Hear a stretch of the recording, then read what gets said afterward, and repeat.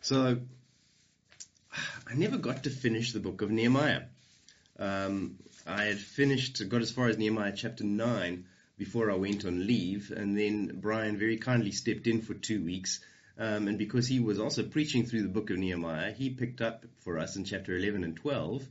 And we kind of missed chapter 10, but we'll get there in a moment. But I'm going to turn to Nehemiah chapter 13 this morning and finish it off. This should have been done last week, but of course we needed to say something about the chaos of what had gone on last week. So this morning we're going to take a look at Nehemiah chapter 13 and just see how the story ends. But here's something interesting. I'm sure many of you know this, that the Bible is not arranged in chronological order. In fact, the Bible is ordered in or arranged around topics and themes. And so the first 5 books of the Bible are the 5 books of the law. And yes, they are the first books that actually happened, so there is some chronology there, I guess. But then you get into the books of history, and again, there's a progression, a chronological progression in the history books, but you find that Kings and Chronicles repeat themselves. And then you get into the Psalms and the Proverbs, the poetry books, and you find that what happens in there is that there's a lot of those things that should actually, that were written much earlier.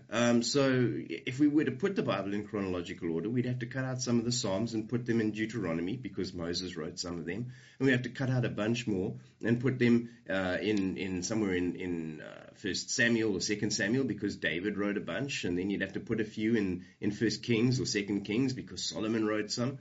And so suddenly you're starting to spread the chronology, you're spreading it around a little bit.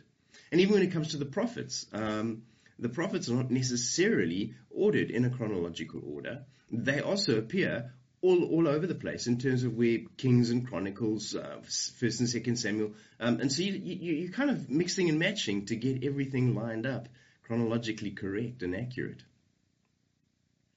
So what that means then is that although Malachi is the last book in the Old Testament, Malachi is the final prophet, and he is the last word that we read before we get to the Gospel of Matthew. The reality is that Malachi is not chronologically the end. In fact, the chronological end of the Old Testament is Nehemiah. Malachi prophesied during the days of Ezra, or early days of Nehemiah. So we're reading this book of Nehemiah and finding that we're reading the very last moments of the Old Testament. And in Nehemiah chapter 13, the final chapter of Nehemiah, therefore becomes the very last chapter of the Old Testament. Now, when you read a book and you get to the end, what are you hoping for in the end? Most of us are hoping for a happy ending. We want to see the prince and the princess riding off into the sunset. Everyone's delighted, everyone's rejoicing. It's a wonderful end, happily ever after. That's what we want to see. Is that what happens in the Old Testament? Well, that's the hope, isn't it? But let me read this morning from Nehemiah chapter 13, and we'll see what kind of ending the Old Testament has. On that day, the book of Moses was read aloud in the hearing of the people, and there it was found written that no Ammonite or Moabite should ever be admitted into the assembly of God, because they had not met the Israelites with food and water, but had hired Balaam to call a curse down on them. Our God, however, turned the curse into blessing. When the people heard this law, they excluded from Israel all who were of foreign descent. Now before this, Eliashib the priest had put in charge of the storerooms of the house of our God. He was closely associated with Tobiah. And he had provided him with a large room, formerly used to store the grain offerings and incense and temple articles, and also the tithes of grain, new wine, and oil prescribed for the Levite singers and gatekeepers, as well as the contributions for the priests. While all this was going on, I was not in Jerusalem, for in the 32nd year of Artaxerxes, king of Babylon, I had returned to the king. Sometime later, I asked his permission and came back to Jerusalem, and here I learned about this evil thing that Eliashib had done in providing Tobiah a room in the house of God. I was greatly displeased, and threw all Tobiah's household goods out of the room. I gave orders to purify the room, And then I put back into them the equipment of the house of God with the grain offerings and the incense. I also learned that the portions assigned to the Levites had not been given to them, and that all the Levites and singers responsible for the service had gone back to their own fields. And so I rebuked the officials and asked them, why is the house of God neglected like this? And then I called them together and stationed them at their posts. All Judah brought their tithes and of grain, new wine, and oil into the storerooms. I put Shelemiah the priest and Zadok the scribe and a Levite named Pedaiah in charge of the storerooms, and made Hanan, son of Zaccur, the son of Mattaniah, their assistant, because these men were considered trustworthy. They were made responsible for distributing the supplies to the brothers. Remember me for this, O my God. Do not blot out what I have so faithfully done for the house of my God and its services. In those days I saw men in Judah treading the wine presses on the Sabbath and bringing in grain and loading it on donkeys, together with wine, grapes, figs, and all other kinds of loads. And they were bringing all of this into Jerusalem on the Sabbath. Therefore I warned them against selling food on that day. Men from Tyre who lived in Jerusalem were bringing in fish and all kinds of merchandise and selling them in Jerusalem on the Sabbath to the people of Judah. I rebuked the nobles of Judah and said to them, what is this wicked thing that you're doing, desecrating the Sabbath day? Didn't your forefathers do the same things, so that our God brought all this calamity upon us and upon this city? Now you're stirring up more wrath against Israel by desecrating the Sabbath. When evening shadows fell on the gates of Jerusalem before the Sabbath, I ordered the doors to be shut and not opened until the Sabbath was over. I stationed some of my own men at the gates so that no load could be brought in on the Sabbath day. Once or twice the merchants and sellers of all kinds of goods spent the night outside Jerusalem, but I warned them and said, why are you spending the night by the wall? If you do this again, I will lay hands on you. From that time on, they no longer came on the Sabbath. Then I commanded the Levites to purify themselves and to go and guard the gates in order to keep the Sabbath holy. Remember me for this also, O my God, and show me mercy according to your great love. Moreover, in those days I saw men of Judah who had married women from Ashdod, Ammon, and Moab. Half of their children spoke the language of Ashdod, or the language of one of the other peoples, and did not know how to speak the language of Judah. I rebuked them and called curses down on them. I beat some of the men and pulled out their hair. I made them take an oath in God's name and said, you are not to give your daughters in marriage to their sons, nor are you to take their daughters in marriage for your sons or for yourself. Was it not because of marriages like these that Solomon, the king of Israel, sinned? Among the many nations there was no king like him. He was loved by his God. God made him king over all Israel, but even he was led into sin by foreign women. Must we hear now that you two are doing all this terrible wickedness and are being unfaithful to our God by marrying foreign women? One of the sons of Jediah, the son of Eliashib, the high priest, was son-in-law to Sanballat and the Horonite. I drove him away from me. Remember them, O my God, because they defiled the priestly office and the covenant of the priests and the Levites. And so I purified the priests and the Levites of everything foreign and assigned them duties, each to his own task. I also made provision for contributions of wood at designated times and for the first fruits. Remember me with favor, O my God. I think you got the story right. Nehemiah, having spent several years in the city of Jerusalem, making sure the wall gets rebuilt, packs his bags and goes back to Artaxerxes in Assyria. I guess to report back on all that's been done and all that's happened, to keep his promise to Artaxerxes, because he'd said, I will come back. So he's gone back there, and he spent a couple of years back in Assyria, and then he makes a return trip to Jerusalem. Perhaps he's heard of things that are going on there.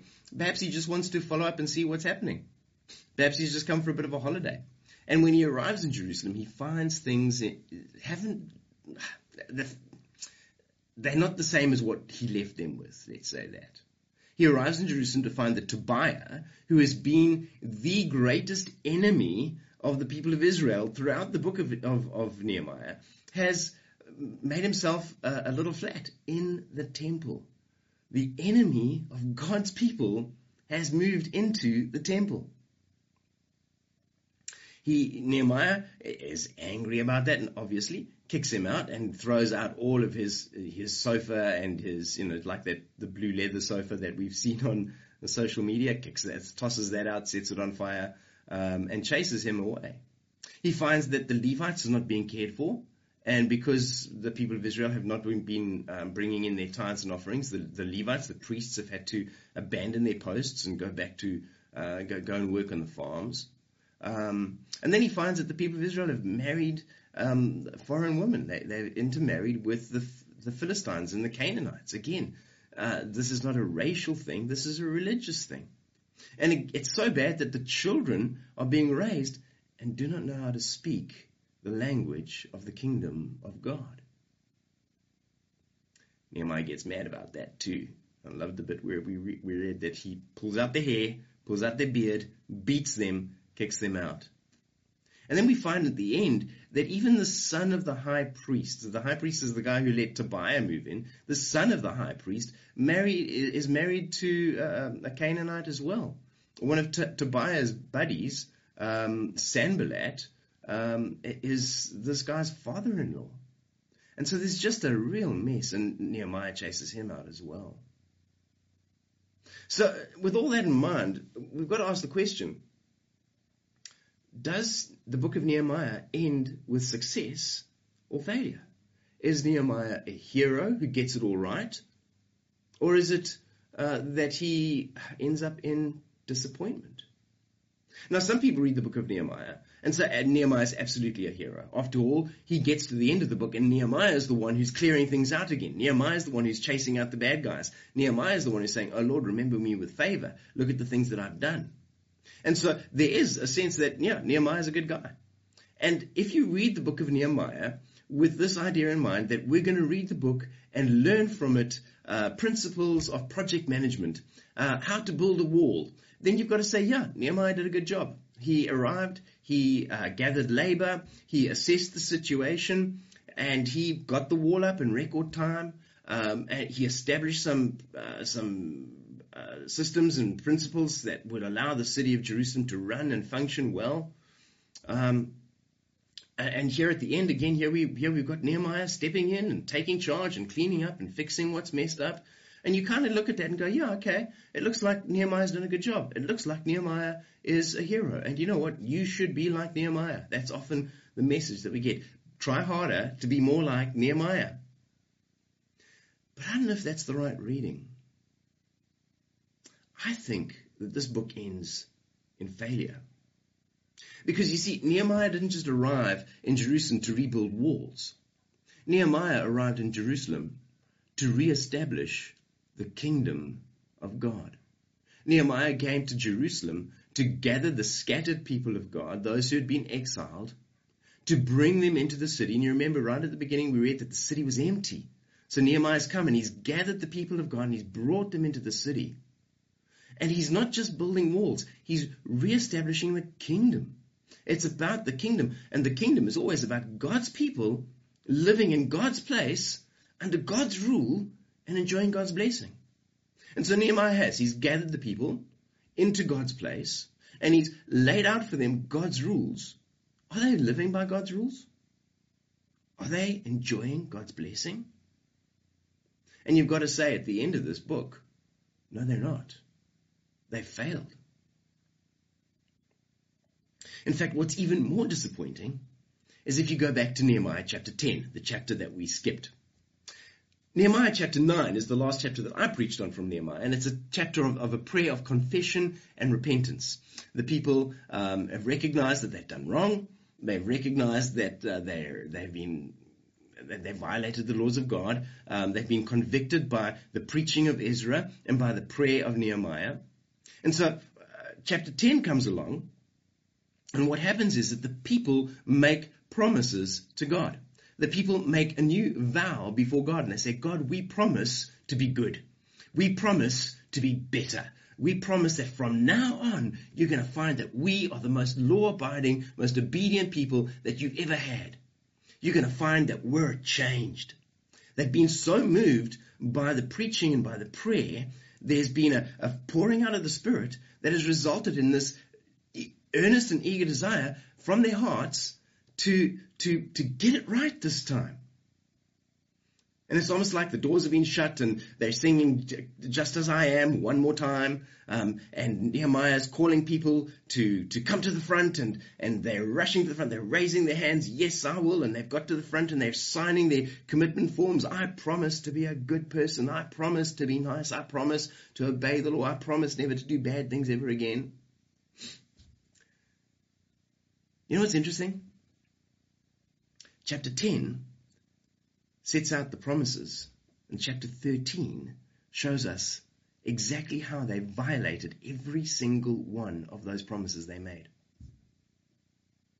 They promised, we will keep the Sabbath. Go and read chapter 10. You'll see it. It's very clear. We will keep the Sabbath. We won't do any work on the Sabbath. We'll obey the Sabbath. What happens in chapter 13? They're working on the Sabbath. They violated the command, or not the command, the commitment that they'd made, the promise that they'd made. They're saying, a couple of years gone by, they kind of forgot. Things have got, I don't know, we need to do stuff on the Sabbath. And so off they go. They're now working on the Sabbath. They promised, we will keep this is interesting. And they say, we will keep the storehouse full. Those are the words they use in chapter 10. We will bring in our first fruits and our tithes. We'll bring from the fields. We'll provide for all the Levites so that they've got food to eat. And we will keep the storehouse full. What do you find in chapter 13? The storehouse is empty. Why is it empty? Because the people haven't kept their commitment, haven't maintained their promise. And instead of the storehouse being full of goods in order to maintain the priesthood, we find that the storehouse has someone living in it, Tobiah, the enemy of God's people. In chapter 10, the people say, we promise we will not get married to Canaanites. We will not hand out our daughters and our sons to the Canaanite people around us, because we know that they worship idols, and we do not want our grandkids to be raised to worship idols. We promise we won't do this. Chapter 13, they're intermarrying with the nations around them. Even the high priest has handed over his son to a foreign woman, to a Canaanite. And so what we're seeing in chapter 13 is not so much a story of Nehemiah fixing things and Nehemiah coming in and sweeping it all clean again. We're seeing in chapter 13 a complete reversal of chapter 10. Now, we could get moralistic with chapter 13, couldn't we? We could say, you need to keep the Sabbath. You need to make sure you're not washing your cars on Sunday, because if you don't, I'm going to come and find you and I'll beat you just like Nehemiah did. Could do that, I guess. I think there is room to say, don't let the enemy move in. Just like they let Tobiah move into the house of God. Don't let the enemy move into the temple of the Holy Spirit that is your soul. And I think some of us have let the enemy move in, haven't we? We've let him in by opening another bottle of beer, another bottle of whiskey. We've let the enemy in by cracking the door and allowing bitterness to settle in. We've allowed the enemy in by opening the door and welcoming in jealousy and greed. And when we come into the lounge of our heart, we find there they are. Bitterness has taken up his place on the recliner, and he's got the TV remote in his hand, and he's just playing back all the old videos of all the terrible things that have been done to you, and you just feel bitter more and more. Some of us have let the enemy in. Some of us have intermarried. Don't look at your husband or your wife right now and ask, are you a Philistine? That's not the point. No. Some of us have given our souls to this world. Some of us have engaged with this world and have begun to worship what our world worships. And we might not have been married to the ites, the Canaanites and the Ammonites, but we've given ourselves to the isms, to materialism and selfishism. Is that even a word? But again, to talk about those sort of things just doesn't quite go far enough. See, the point to see here this morning is not to see that, you mustn't get, don't let Tobiah in. I mean, we can draw an application from that. But I think there is a bigger issue at stake. And I think you understand it. Because I think some of you have had a chapter 10 experience. Some of you have been at a church camp or a youth camp or a missions exposure, or you've been to a church somewhere and been deeply impacted by the preaching or by the music or whatever it's been. And you've made vows and commitments to God. And you've stepped up just like these Israelites did and said, oh Lord, we're going to be different. You're going to find that we're not going to let Tobiah in anymore. Oh Lord, you're going to find that we're going to live in the Sabbath. We're going to enjoy your peace. I'm not talking about not washing cars, but enjoying the true peace and the true rest that God brings by not living by our own self-righteousness and works, but we're going to engage with God in true rest. Oh Lord, we're going to do these things. You're going to find that we are better, we are nicer, we are gooder. You've had those moments, haven't you? You've been to one of those church services and you've been inspired and you've been moved by the Spirit and your emotion has been tweaked and your soul has been fed and you've rushed to the front and you've signed forms and promised to give your life to missions forever and you're going to be a missionary in China or wherever it is that you're going to be. And then what happens in a couple of years' time? And some of you are able to look back and go, gee, yeah, I did make a commitment. And I haven't kept up to it at all. Why? That's the story of the entire Old Testament. The story of Nehemiah 10 and Nehemiah 13 in particular is the story of the entire Old Testament. Of God saying, here are my laws. Don't worship idols. Come and worship me. And the people of Israel say, sure, we'll do it. And what happens? You've got Adam and Eve. God saying, you're my people. You're here in my place. I'm your king. And I'm going to bless you. Everything's going to be wonderful. I just have one rule. Don't eat the fruit off that tree. God's barely turned his back and they're making fruit smoothies. Moses tells the people, God has led you out of Egypt. You see what he did to the Egyptian army? You've seen the plagues. You've seen the pillar of fire and the pillar of cloud. You know that God has led you out, right? So worship him, don't worship idols. I'm going up the mountain to sign the agreement with God. What do the people do while Moses is busy signing the agreement? Oh, they make a golden calf and they worship that. This is the God that led you out of Egypt, they say. The story of the prophets, again and again and again, is the same story. Obey the word of God, keep his laws, or suffer the curse.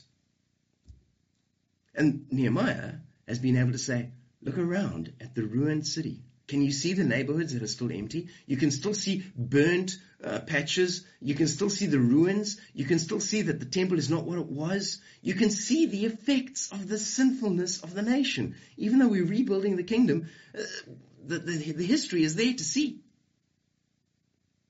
And yet what do the people do? They do what they always do. They violate the law of God. They turn their back on him. And they worship idols. Because the point of the Old Testament is this: you cannot save yourself. Let me use different words. You cannot gain entrance into the kingdom of God by being good. You cannot gain entrance into the kingdom of God by making a couple of commitments and promising that you're going to be a good person and that you're going to earn it, that you're going to deserve it. The Old Testament ends in disappointment. The Old Testament ends with the people of God in the place of God, but not enjoying his blessing. Instead, we find that the people of God have not learned their lesson. That the people of God have, for 5,000 years or 6,000 years or however long the history of the Old Testament might be, for however long that's been, the people of God have not learned and not come to understand that in order to enter the kingdom and in order to enjoy God's blessing, that they need to obey God's laws. They failed. If the Old Testament ends there, it's a depressing story. And I feel sorry for Jewish people who would end the Old Testament then go, we failed. And of course my Jewish friends would say, oh no, but you know what, Chris, there is hope, there is hope. God promises something better. And yes, he does. And thank goodness the Bible doesn't end with Nehemiah. And the Gospel of Matthew opens with Jesus coming and announcing the good news of the kingdom, that the king is here. And what we find in the New Testament is that entrance into the kingdom of God is not dependent on how good or how bad you are. An entrance into the kingdom is not based on whether or not you can keep your commitments, and whether or not you can get rid of Tobiah, and whether or not you can obey the Sabbath, and whether or not you can keep away from all the isms. But entrance into the kingdom of God is based on faith in Jesus. And we find that the point then of the book of Nehemiah is not that you need to try and be more like Nehemiah. We find that the point of the book of Nehemiah is we need a better Nehemiah. What we need is not a Nehemiah who's going to come and pull out our hair, although you would guess that I've already encountered Nehemiah and gone through that. We don't need someone who's going to pull out our hair, pull out our beard, and beat us up. We don't need another Nehemiah who's going to come along and kick us out for violating the laws. We need a better Nehemiah who can do a better job than Nehemiah in establishing the kingdom and welcoming you and I in. And so we find that Jesus comes.